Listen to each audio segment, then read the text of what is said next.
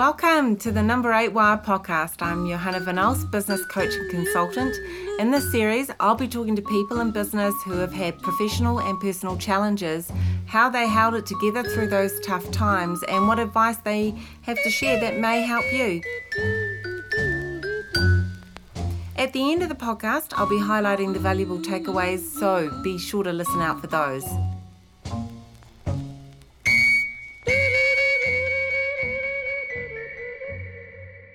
And today I'm talking to Emma Metrick. She's the co-owner of the Christchurch's busiest restaurant, 27 Steps. Oh no, I don't think it's the busiest. I knew you were going to say that. I think it pretty much is the busiest. It may have used to have been. But That's the thing. You at your peak, you had 3 sittings per night? sometimes, kind of 2.5, sometimes 3. Yep. Yeah. And how many staff were you running? Pre-lockdown we had 28 staff. 28 staff. That's Yeah. a good size for a hospitality, for a restaurant. Yeah, no, it's a lot more than we ever anticipated. Probably the best venison dish in town. Oh, thank you.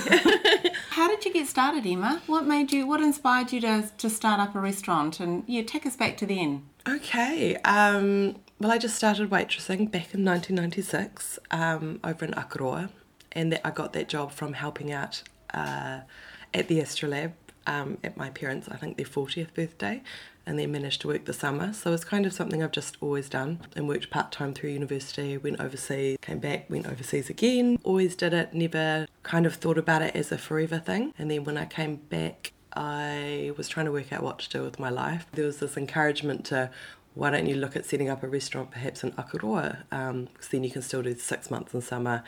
And I was with Paul, who's from Wales, and we were like, oh yeah, we could do 6 months in New Zealand and then come back and do 6 months in the UK. So started looking at sites, found the old C'est La Vie site, which was just little. In our heads it wasn't scary, like we could get a job and pay the rent on that if it didn't work out. And lo and behold, we decided to set up a restaurant. It's interesting that you mentioned that your dad suggested that you start up a restaurant. What's behind that? Yeah, I mean, Dad's always been in business, so he's quite inspirational, so that didn't seem like a weird, he was sitting there with the spreadsheets.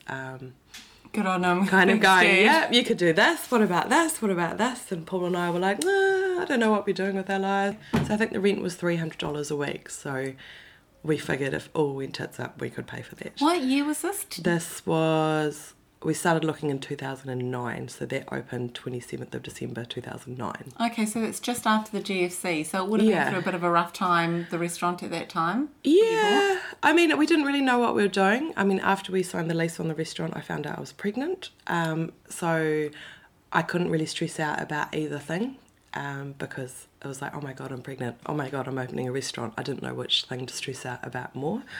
And also it just had to work because we were bringing a baby into the world, so... Just had to get on with it. It had to work, we just had to do it. You're not a trained chef, are you? No, so Paul's a chef. He's not formally trained, but I've always worked front of house. Okay, so that's what you bring to the business. Yeah, Okay. A career waitress. Career waitress. So how did that restaurant work out? How did it go for you? Yeah, we were really lucky. Like, it went really well. I mean, Paul and I worked every day in it, so it was very small. It was only about 28 seats. And then we had to learn how to employ people, so Chip and his partner. Who are they? So they were our first ever employees, and so Chip's mum had to show me how to do payroll because I had no idea. And so he washed the dishes. Kate worked front of house with me, and we just worked every day that we were open. Yeah, and I got bigger and bigger, and so we closed the restaurant 2 weeks before I was due, and then had a baby. So our first summer we did really well, Akaroa, particularly when we opened. You've got customers right there. Because it's a summer seaside town. People came in, hit the ground running, and we're lucky. So is it pretty normal for those businesses to close over winter? Yeah, I mean, I think regardless, you're always running at a loss over there, over winter, so we shut some years and we stayed open some years to maintain staff, but very much you have like 2 weeks of glory just after Christmas where you're like, wow, if it was like this all the time, it would be incredible. You probably have another 4 months of it going fairly well. Another couple of months of breaking even, and the rest of the time you're throwing anything you've made out the window. Okay. Yeah. So at the end, so over a year, it's just a break-even story? Yeah, I mean, we were very lucky in that we always did turn a profit. It was never much, but it was enough to keep going and do it all again. Yeah. What was the progression to 27 Steps after the restaurant in Akaroa? I think Akaroa is a beautiful place, but I think it wasn't our place to be. Like, it was incredible to start a business and have a child, but as Finn was getting close to school age, it was like, okay, are we going to commit to this town forever, or are we wanting to come to Christchurch? And I never actually wanted to live in Christchurch, but post-earthquakes I was very nostalgic about it all falling down and wanted to come back. And so we were looking for a site probably about 3 years. 3 years looking for the right site? Yeah, we're just kind of keeping our, not intensely looking, but just kind of looking and keeping an eye out. And yeah, we're kind of looking at Sydenham, and we actually looked at what became Hello Sunday, that site. And then we decided really wanted to be in the central city. And then found that site, battled, negotiated, got the lease, battled, negotiated for about 2 years with the council. For what? Just, there was lots of different things that went wrong. So I'd been called a gallery in the renovations, so then we had to go through a change of use, but prove that it wasn't actually a change because it was upstairs. We had to get the fire rating up, which was something we never knew anything about, because I think it was licensed to hold 30 people. So then we had to redo all the fire and make sure all the exits. So this didn't come up in the due diligence at all? So what made you miss that? Because what would you suggest people look for if they're going to be doing something like this? Lots of things. I mean, I guess we were very idealistic about a lot of things. Like, I fell in love with the space. I loved New Regent Street. I guess we weren't very technical people. I mean, we're very much heart people. So brushed over a lot of the stuff that we probably should have looked at. And then, we had that whole battle, fire versus heritage, because obviously it's a heritage building. What do you mean fire versus heritage? So, like, heritage would be like, no, you can't change the door, and then it has to open a certain way. And then fire was like, no, you have to rehang the door and open it externally so it opens outwards so people can get out easy in a fire. And heritage is like, no, the door needs to stay the way it is. So you're piggy in the middle of their... Yeah. How do you win that one? Fire wins, eventually, we've learnt. Okay, that's a good thing to know. Fire will win. Safety first, Safety right? first, yeah. Okay, Pretty so heritage second. just like to put up the battle and make you really work for it. Yeah, and I mean, I love heritage spaces, so I get the value.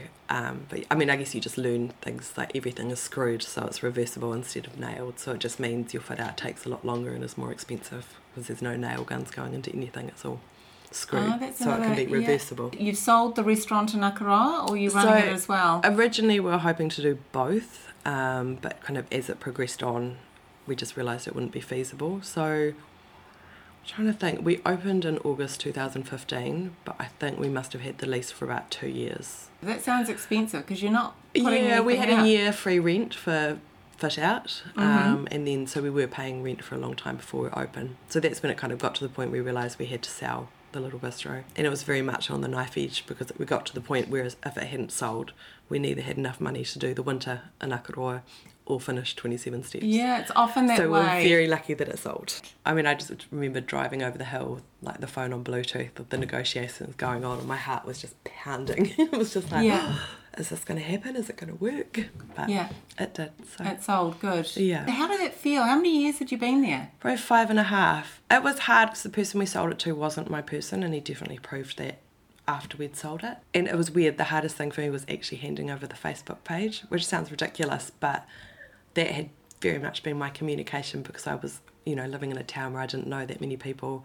I had a young baby, spent a lot of time on my own, and so just doing the Facebook page meant so much to me. What I'm hearing in that is, apart from the emotional piece in it, is that you had a clear social media strategy as well with your restaurant, or you adopted it really early on. I don't know if it was a clear strategy. I mean, I guess we've always been ourselves in a sense. So we very much set up the Little Bistro and our story. We were like a young couple. We were having a baby. We were doing this restaurant. It was like, I guess, this kind of dreamy, or the appearance of a dreamy kind of situation, We'd moved to a beautiful town and the business was going well. We had our name the baby jar on the front of the restaurant, with a picture of the scan. It was like we were very much selling the restaurant on our story. Yeah. And I guess we made a clear decision not to do that with 27. We wanted it more of a business. But then it is very much our story still. I think people buy stories. Well, that's it. And it's funny, post this, COVID situation, we're very much putting ourselves back in the story again. Because, I mean, it has always been us. So you and Paul, you're 27 Steps. Yeah.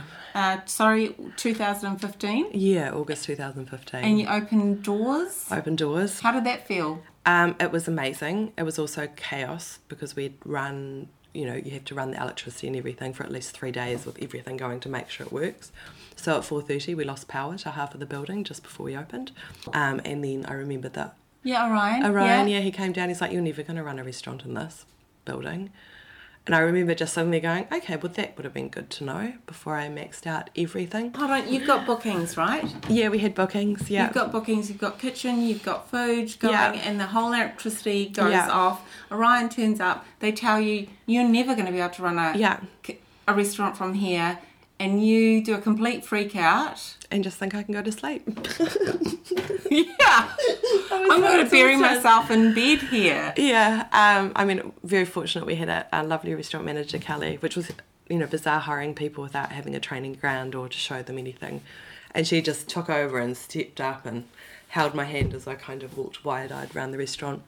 And then we had like a group of 18 show up that weren't booked in. So hold on, I need to go back. How did you get the power back on? Sparkies came, a friend may have opened the box that they shouldn't have and had a wee play. The original Sparky who did it, he was racing back from Wollaston, the Orion guy were there. And yeah, somehow it came back on. Wow. And yeah, we had our first night trading with a walk-in of 18. With a walk-in of 18? That's just nuts. It was quite nuts because we were trying to limit the numbers. We've always been like in the mind, we'll do it right, properly, and we'll get it going, and then we'll kind of slowly build up. What for you has been the difference that you want to offer? Like, there's a lot of restaurants out there. What makes 27 Steps special? The USP around 27 Steps. I don't even know what USP means. Oh, okay, sorry. Sorry. The unique selling point. Okay. I guess when we were looking at what was happening in Christchurch. So, hold on. What was happening in Christchurch at the time? Yeah, I mean, there'd been earthquakes, so the whole city was coming back up. It was very bitsy, and it felt like there were a lot of themed things going on. I don't know, there'd be like Mexican, a Mexican restaurant or a restaurant offering this or that, and we just really wanted to do a classic restaurant.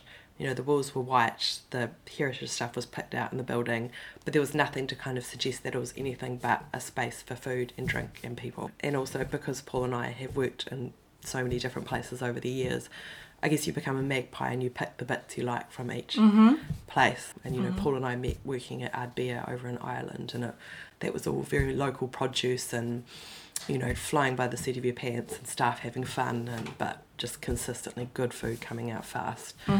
And so you just kind of playing around with what we'd done and what we could see was happening and ultimately where we like to eat as well. Your focus was local produce, local wines? Yeah, I mean, it's always a balance. So definitely local wines. I mean, obviously coming up under Chris Green and Annie's Wine Bar. So it's very hard actually doing the wine list now because I'm so loyal to people and I don't want to change that, but then you find new things. So the wine list just keeps getting bigger and bigger. Okay. So you want to keep the relationships you have, but also stay fresh. What's your expectations around your team? Everybody should feel welcome. There should be no pomps. There's no, if someone wants a well-done steak, yeah, sure, it might not be the best way to cook a steak, but that's how a person wants a steak. And so that has to be okay. And finding things that people like themselves. Like a Sauvignon Blanc might not be the best thing with a steak, but if that's the best thing for that person, then that's okay. It's got to be very honest and genuine in the service. And, obviously you've still got to sell because it's a business, but it's selling from knowledge, not from cheap tricks. Yeah, I want it to be an honest offering, always. We welcome you with complimentary bread. Our meals include sides. I feel like it, I honestly acknowledge that dining out is expensive, but I feel like it's an honest offering. Everyone's paid the living wage. We use small suppliers where we can.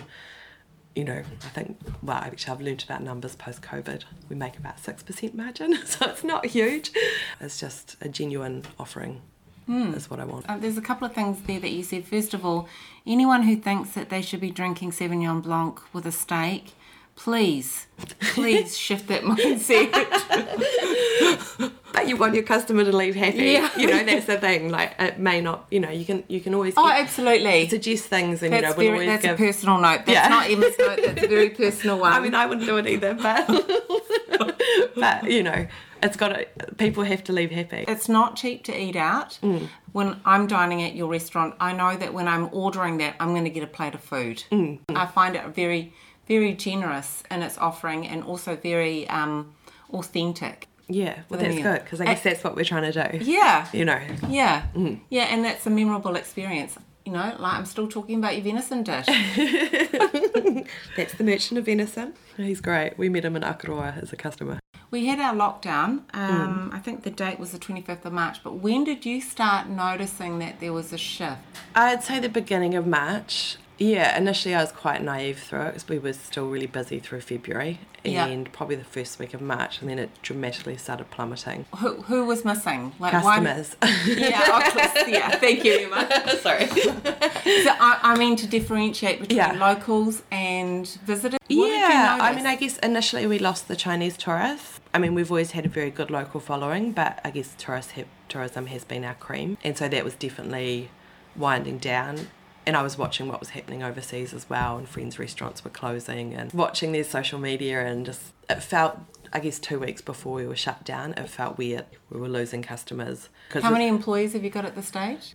26 plus Paul and I. But yeah, it just felt really uncertain, and I guess I felt like I couldn't guarantee the safety of people coming into my space, and I didn't want to be responsible for anything because it was just so unknown at that point. You always, I mean, to run a food business you have strict hygiene standards anyway, but I wanted my staff to be secure as well, so I couldn't shut without having the subsidy. Yeah, okay. Yeah. Okay, so you're talking financially secure. Yeah. Okay. I mean, because we couldn't afford to pay them.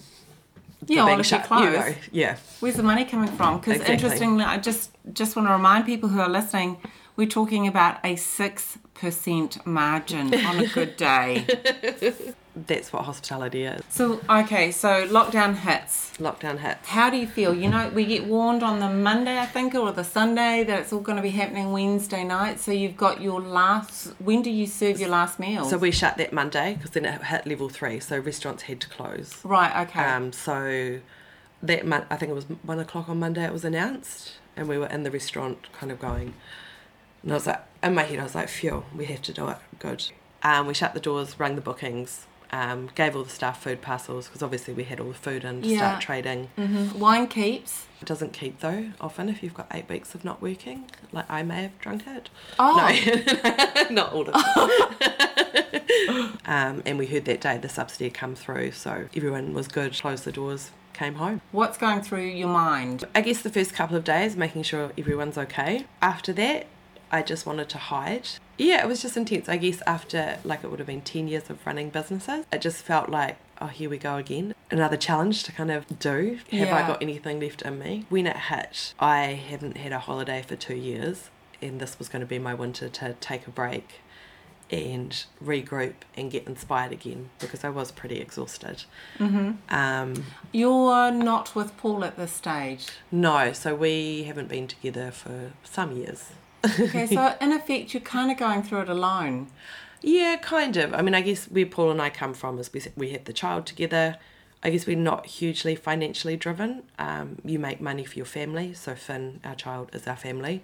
And so we work together, we have each other's back. We're providing for our child. Yeah, it's really commendable that you can continue to hold a business together and a family together and have had a breakup as well. So it has its moments, obviously. Yeah, of course, naturally. But yeah, I mean, I guess we're driven by the same thing, to provide for our family and just be proud of what we're doing. Mm-hmm. So you're hiding out at home? Yeah, so I wanted to, in my head, for the first 2 weeks, I was like, okay, we have enough money to pay out all the staff's holiday pay and our suppliers and our tax, and then walk away with nothing. And so that is actually what I wanted to do for about the first 2 to 3 weeks. Then I realised, what else would I do? I do love it. We're tied into a lease, so I can't walk away. Okay, so hold on, just we step back. Are you paying your lease at this stage while you're locked down? Yeah, so our landlord gave us 50% off for 3 months. So we're about to renegotiate that next week. Yeah, so Paul, Finn and I were in a 2-house, 3-person bubble. So we could talk about the business, and then when things got too much we could have our own space. So I guess we were quite fortunate in that. Mm-hmm. And could share the homeschooling, which was a challenge. Yeah. Where did you go in your conversations? Was Paul like, no, let's keep going, Emma, or did he drift in and out of it like you did? I guess it refocused us. We were fighting for our business. Mm-hmm. And, you know, when you fight for something, you don't fight for something you don't love. And then you realise how much you love it. Yeah. And, you know, I guess in that sense it was a good kind of wake-up call, and we started reappreciating what we'd done and what we've been doing and hopefully what we'll keep doing. Like, we have grafted over the years. Like, Paul and I have just worked every single day in the bistro. You know, Finn used to be breastfed on the back step and then would go back out with the nanny who would walk him to sleep, you know. And if I was too busy, he'd be passed around the restaurant. So, I mean, we've worked hard for where we've been. Yeah. I mean, anyone works hard for what they're doing. Yeah, but I guess hadn't had to work so hard in the last couple of years. That's okay. I mean, that's what you kind of hope for, really. Yeah, isn't it? yeah. That I mean, we still worked hard, but not as hard as we had. So yeah, you weren't breastfeeding on the back step in the last couple of years. Yeah, and we were having days off and things like that. Wow. You know, so we need to regroup, and we both need to get back into the restaurant every day. We need to tighten our belts. We need to not forget about what we've always done as well. And we just have to keep doing it. Okay, so going back to the essence of your vision and the essence of your purpose. And then I guess also starting to look at the financial side, because we've been lucky in that our businesses have always done well. And so, you know, I remember having to talk to a bunch of hospitality students about how I ran my restaurant. And I genuinely said vibes. I look at my bank account, can I afford to do that? Yes. Can I? No. You know, I still don't know my break-even point. Because I don't want to. I know. But I think when you know it, you tend to stop when you hit the break-even point. Do you? I've watched people do it. Okay. And so I don't want to know it, because I'll always try get more if I don't know it, because I don't know where it is. So I've just got to keep aiming for my unknown number. Okay. Does that make sense? Sorry. I'm struggling to understand that, but okay, let's get some clarity around that. Okay. So you're not aiming for a number. Are you aiming for plates? Seats, people? So I guess I'm aiming... I look at people through. Yeah, I look at overall turnover for the week. Yeah. I look at spend per head. Yeah. And I guess I look at satisfaction from customers. Okay. And staff. So they're your targets. Yeah. So you go, okay, so that wasn't a big enough spend per head. What can I do to up that? Yeah. And I also look at staffing levels and food costs. Okay. So, I mean, I look at things and I'm doing what I've done for the past 26 years, maybe? Yeah. 23 years. A long time. So I'm not doing anything I don't know. So you're looking at the levels of the detail in business that are important to you. Yeah, like I know where things should sit. Yeah. No, I think you're perfectly right. You don't need to be looking at that gold number. Yeah. You've broken it down and you've given that number actual meaning in different places. Yeah, okay. I know, I find numbers boring. But you kind of don't. Not boring, but I mean... Because they're markers for you. They're markers, but I could spend 5 hours each week staring at spreadsheets and looking at percentages and... Yeah. I'd rather not. It's not very creative, is it? No. I mean, to do my wages, I mean, I need something shitty on Netflix and maybe a glass of wine to make myself stay at the computer. And the fact that you know these guys need the money, so you better get it done. Well, yeah, I mean, I always do the wages on time and pay my bills on. Yeah, so you've basically set up your own KPIs that have meaning for you. Yeah.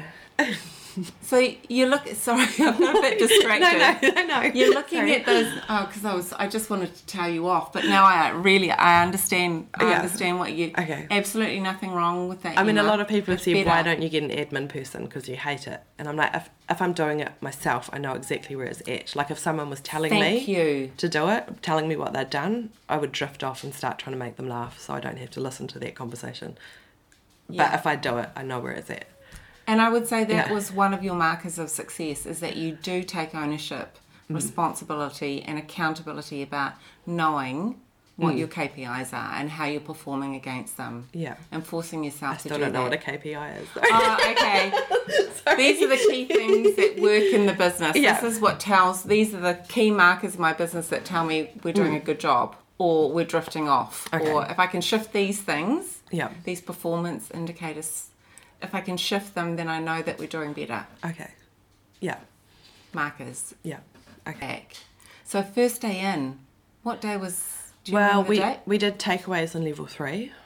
Yep. So, we pivoted with our new normal and all those catchphrases. Yeah, how was that, going back into the kitchen? It was incredible. So we didn't want to open for takeaways every night to have a full kitchen and full staff. Yep. Everybody out, because obviously it was still level 3.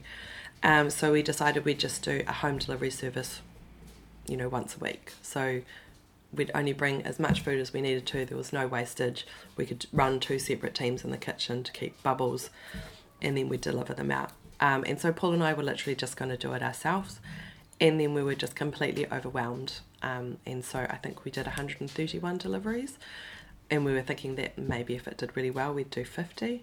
Oh, wow. Well done, Christchurch, so we just, you. Honestly, the amount of times we cried, the messages that were coming. But it was very humbling, and, just kind of, it was that little pick-me-up. Obviously compliments and positive reviews and things affect you, and you're like, yeah. But I guess after this, it was emotional. Yeah. It was very humbling. And how long did you do that for? So just the 2 weeks. And then we opened the restaurant, obviously, on level 2. Mm-hmm. And so we made the decision to cut down to 5 nights a week. So, in lockdown, I learnt more about my numbers and spreadsheets and looking at, I guess, more of your profit and loss and stuff. So we made the hard decision to cut down to 5 nights a week. So we'd started 5 nights a week, and we feel like we're coming back to the beginning again. We're getting it right on those 5 nights a week, and then we'll slowly build back up again. And So you're running 5 nights a week now? Yeah. Does that mean you've had to let go of people? Yeah, we have, which I think was probably the hardest thing I've done. It's hard to say goodbye to a team member and you've still got your job. Yeah, I guess. And they've been loyal to you. And how was it for you, Emma? I just cried. I was just, because Paul and I had we never set up a restaurant to make money and run a business. It was, to us, it was always about the people, probably more than it was about the food and wine. Like, obviously the food and wine is important, but it's the people you work with.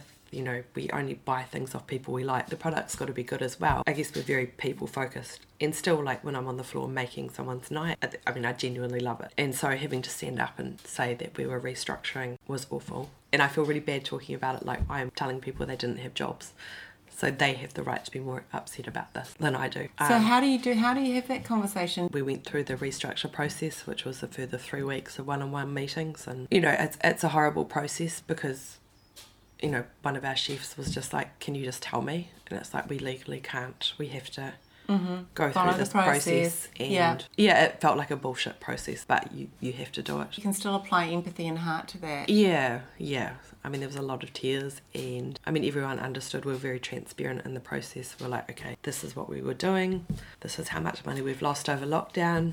How do you choose who stays and who goes? How did you do that? So, we had a look, and we looked at which roles we really needed in the business. And so this was really hard because it was about roles and money, and we've always run our business on heart. We've never gone, oh no, we can't afford a pay rise. It's like, no, you've been working really hard. You're going to get a pay rise. We're going to make that work. Basically, we've got a very loyal staff, and so everyone who's left has pretty much been with us for over 2 years. And so a lot of it was just your length of service, because that took our decision away, us making the decision. We knew we couldn't keep 2 senior chefs, but I really wanted to keep both. It was just, okay, but how do we decide between 2 brilliant chefs? And so it came down to length of service, really. So how that takes the emotion out of it for you and kind of puts some reasoning in there. Yeah. If you were going to give some advice to someone going through that now, today... I don't know. I still don't know if we've made the right decision. Like, we have pulled everything in, and I know we had to. But then also, things come and things go. Like, you've got to have faith that it's going to pick up again. I still question whether we've gone too hard. I don't know. I don't know if I have any advice around it. I feel for anyone who's in this situation. Yeah, on both sides of the table. Yeah. So what's your vision for the future? No, I just, I want to get back to 7 nights a week. It's funny with the 5 nights a week, because we've got these 2 days now, and so you know, we're hoping to start doing some things on a Sunday afternoon where we can have a bit of fun. I guess the funny thing about the restaurant is it started dictating to us what we could do because it was working, and you had that staff load where you had to, you know, make sure you had enough money to pay all the wages, and there was less room for playing around with fun because what you were doing was working. What, you know, it was all working. So why would you take away a night that you know is going to make you X amount of money to do something that might not pull any money in? And I guess to make decisions based on money, which I know you have to, but I don't always want it to be the sole driving force. So, you know, we're hoping on the Sunday we'll be able to do some fun lunches with wineries, or do a bit of, you know, we hope, you know, just some fundraising and back to the community, whether we do, you know, we've done city mission dinners in the past, and particularly at this point, you know, we don't have any money ourselves, but we have a space that we can hopefully create something a bit more community minded, because that's always been a big part of our ethos. Yeah. Those sound like really good priorities. Hopefully. And a resetting, yeah, as part of your why am I in this? Yeah. Just resetting back to that. Yeah. Have you found the broader community being in support of what you're doing? So I'm talking about other people in hospitality. Yeah, I mean, in lockdown, I was so lucky to have an amazing neighbour called Katie Duncan, who is White Tie Catering and Arbo Cafe. And so we've known each other, but always been too busy really to catch up. And so we may have spent some time on our respective driveways. Yeah. Just talking and going through everything.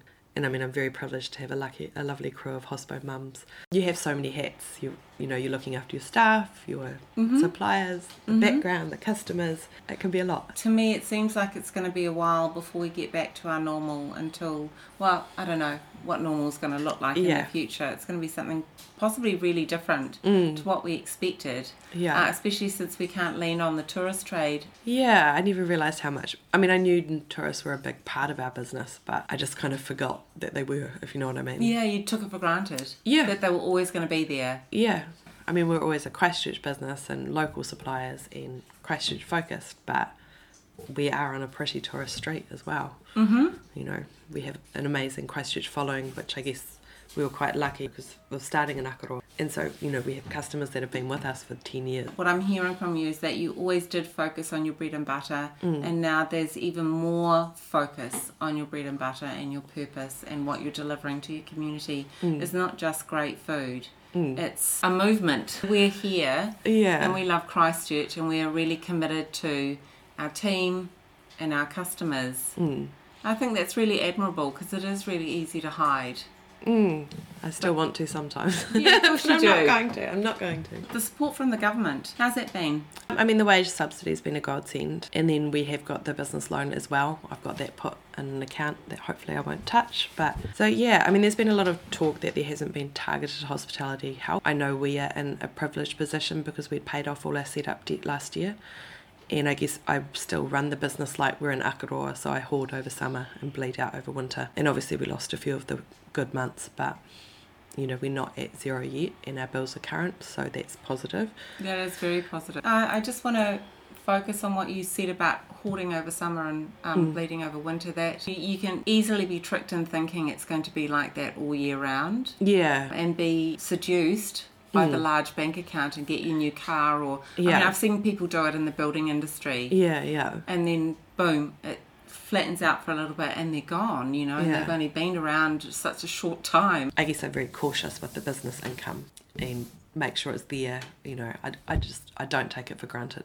But yeah, I mean, it's interesting because we had literally just had our best summer ever, and then to be, you know, within a couple of months fighting for survival. I guess that's quite a hard thing to go, okay, well, all that happened not from our fault, so should there be some compensation for that? But then it's happened to everybody, and I'm not expecting compensation by any means. It's just, it's happened. It is what it is. Yeah. And I think we should, you know, we'll be able to ride through this winter, and hopefully it just keeps we keep writing. I want to encourage everyone who's listening to the podcast to go to 27 Steps on New Regent Street. I'm going to post the phone numbers, links, etc. I might even drag and drop a menu into the Number 8 Wire Facebook page. Okay, yeah. So that you can all head out there. I suggest red wine with your steak. I think I've said that already. Thanks, Emma. Thank you. Hopefully it wasn't all waffle. No, it's all good waffle. Yeah, all the best. All right, cheers.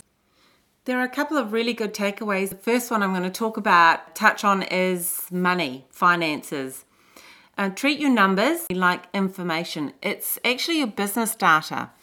Emma has a number of ways of looking at her finances or her data. There's one, the bigger picture. She looks at the take per week. She probably does a take per night as well.